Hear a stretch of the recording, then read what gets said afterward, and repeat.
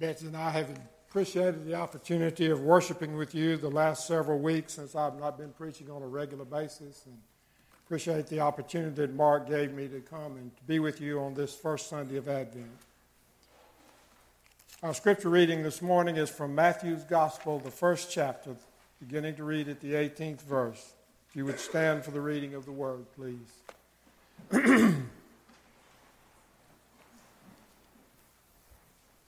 Hear the word of the Lord. This is how the birth of Jesus Christ came about. His mother Mary was pledged to be married to Joseph, but before they came together, she was found to be with child through the Holy Spirit. Because Joseph, her husband, was a righteous man and did not want to expose her to public disgrace, he had in mind to divorce her quietly. But after he considered this, an angel of the Lord appeared to him in a dream and said, "Joseph, son of David, do not be afraid to take Mary home as your wife, because what is conceived in her is from the Holy Spirit. She will give birth to a son, and you are to give him the name Jesus, because he will save his people from their sins." All this took place to fulfill what the Lord had said through the prophet. The virgin will be with child and will give birth to the son, and they will call him Emmanuel, which means God with us. Joseph woke up, and he did what the angel of the Lord had commanded him. And he took Mary home as his wife, but he had no union with her until she gave birth to a son, and he gave him the name of Jesus. To God be the glory as we hear together the reading of his inspired and holy word. Let us pray. Almighty God, as we meet together to interpret the word, we pray that by your Spirit you would guide our thoughts and guide my words, that we may truly understand the message that you have for us today. Through Christ our Lord. Amen. You may be seated.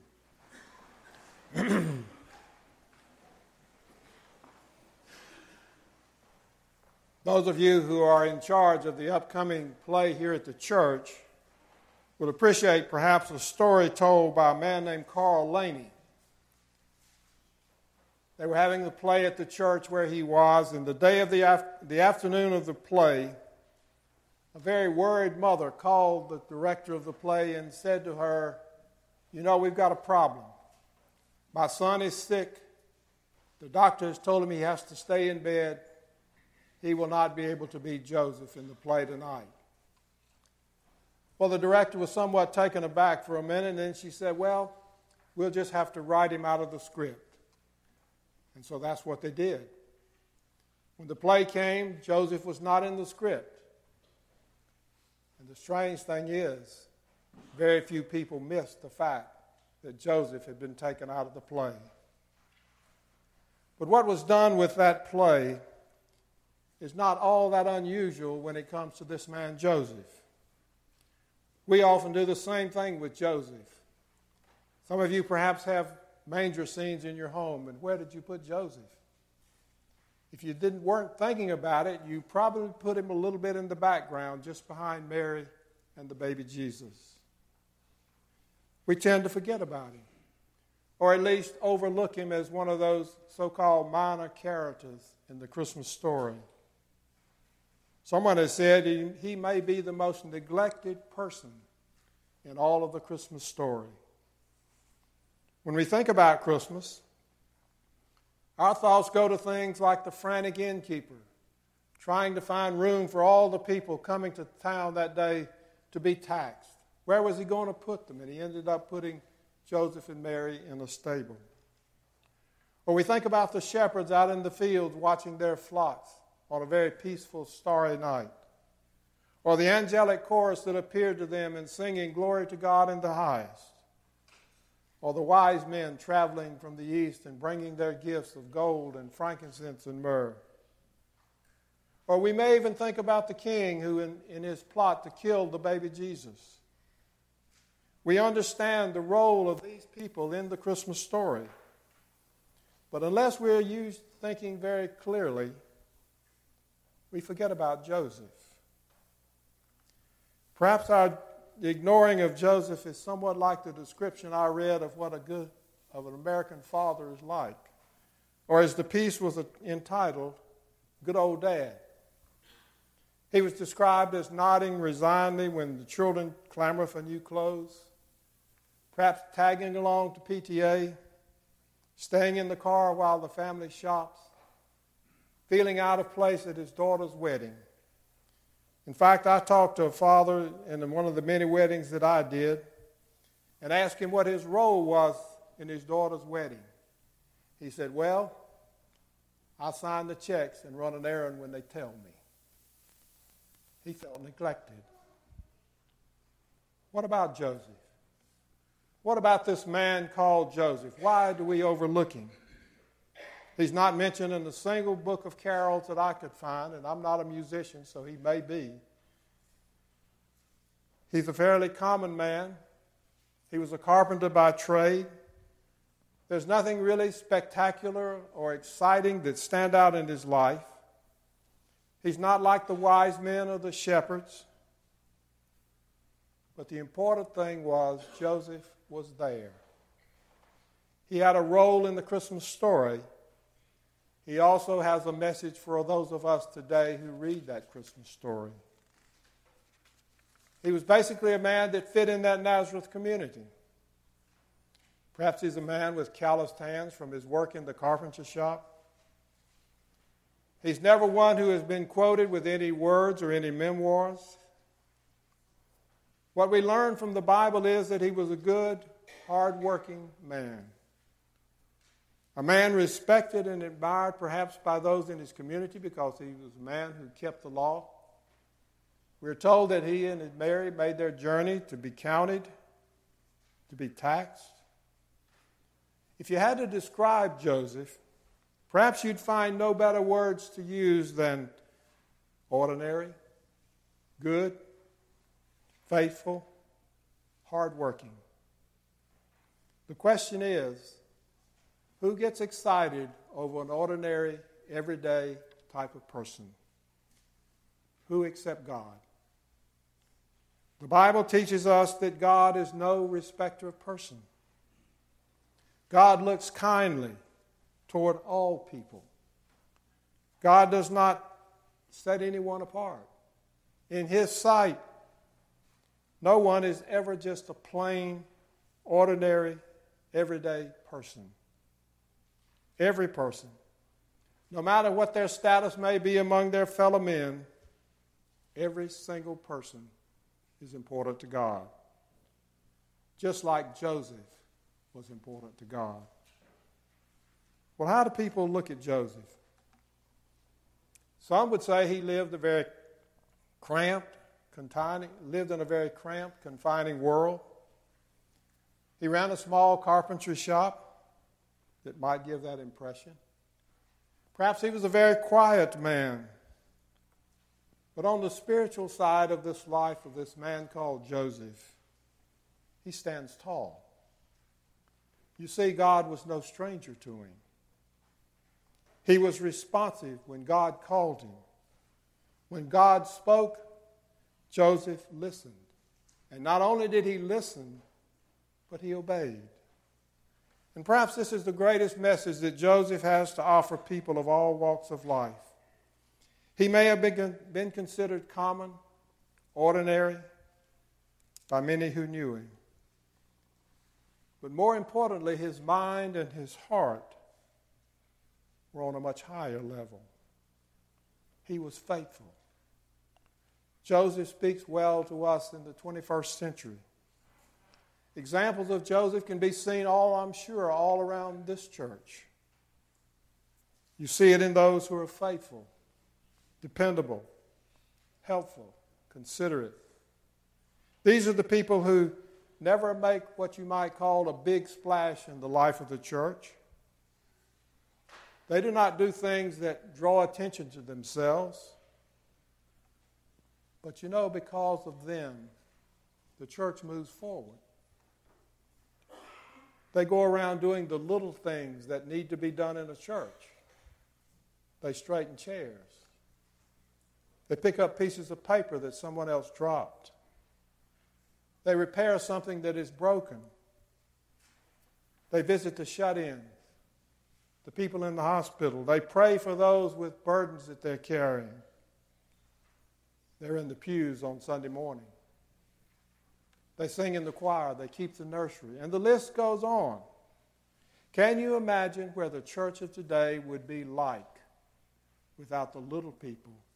People like Joseph who go around doing the little things in the life of the church. Look at the top. Look at the time when Jesus selected his disciples. Who did he choose? He did not choose the rich. He didn't choose the highly educated. He didn't go to the elite class and pick out the people there. He chose ordinary people, working people, builders of the church, people like Andrew and Peter, James and John, many of them fishermen by trade all of their lives.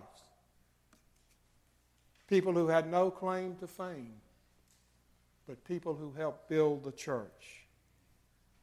People like these, people like the man called Joseph, fit the description, I think, of the salt of the earth. These are the people who go about quietly doing the business of making life run smoothly. You don't always hear from them, but they're always present. They're always doing the job that needs to be done. If I were to ask you this morning who Bill Gates was, I imagine most of you could tell me something about the man. That he was the president of Microsoft, the chairman of the board, that he and his wife have given money to charities all over the world. But if I were to ask you who his secretary was, how many of you would know? If I was to ask you who the electrician was that kept his machinery going, how many of you would know? The little people. The people that take the bits and pieces of things they need to do and find individual purpose. Joseph was that way. Before he becomes engaged to Mary, he finds she's expecting with a child. Before he fully understood, he thought about breaking his engagement. But then God sent a messenger. And Joseph learned what his role was to be. And he found out that nothing would separate him from Mary. He knew Mary was to be the mother of the Savior of the world. He knew that Jesus would be the Savior of the world, and Joseph became the channel through whom Jesus would draw many of his wisdoms. Think of his role. He became Mary's husband. He later arranged the flight to Egypt when they had to escape Herod. He later would provide companionship for Jesus as they worked in the carpenter shop. He taught Jesus about being a carpenter. Matthew calls him a just man. A just man at this particular time can be translated as a righteous man. Words at this time of history meant uprightness before God.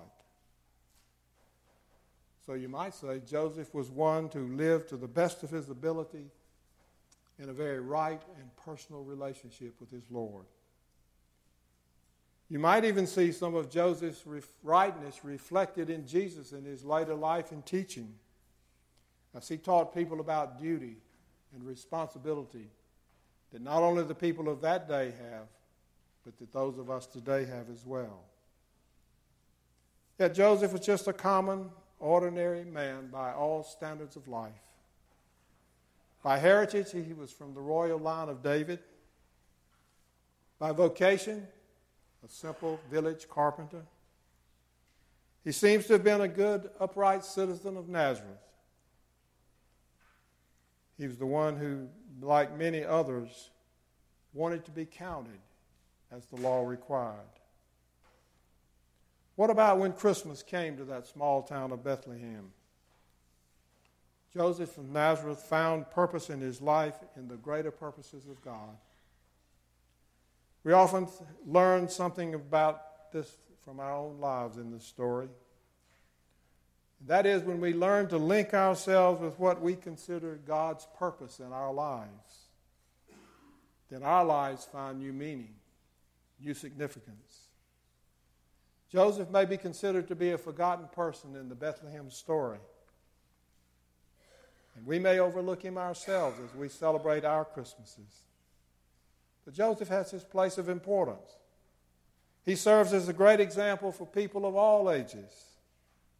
You see, Joseph had a task to perform. And though we may sometimes write him out of the story, and sometimes the artist may paint him in the background, Joseph did the job that God gave him to the best of his ability.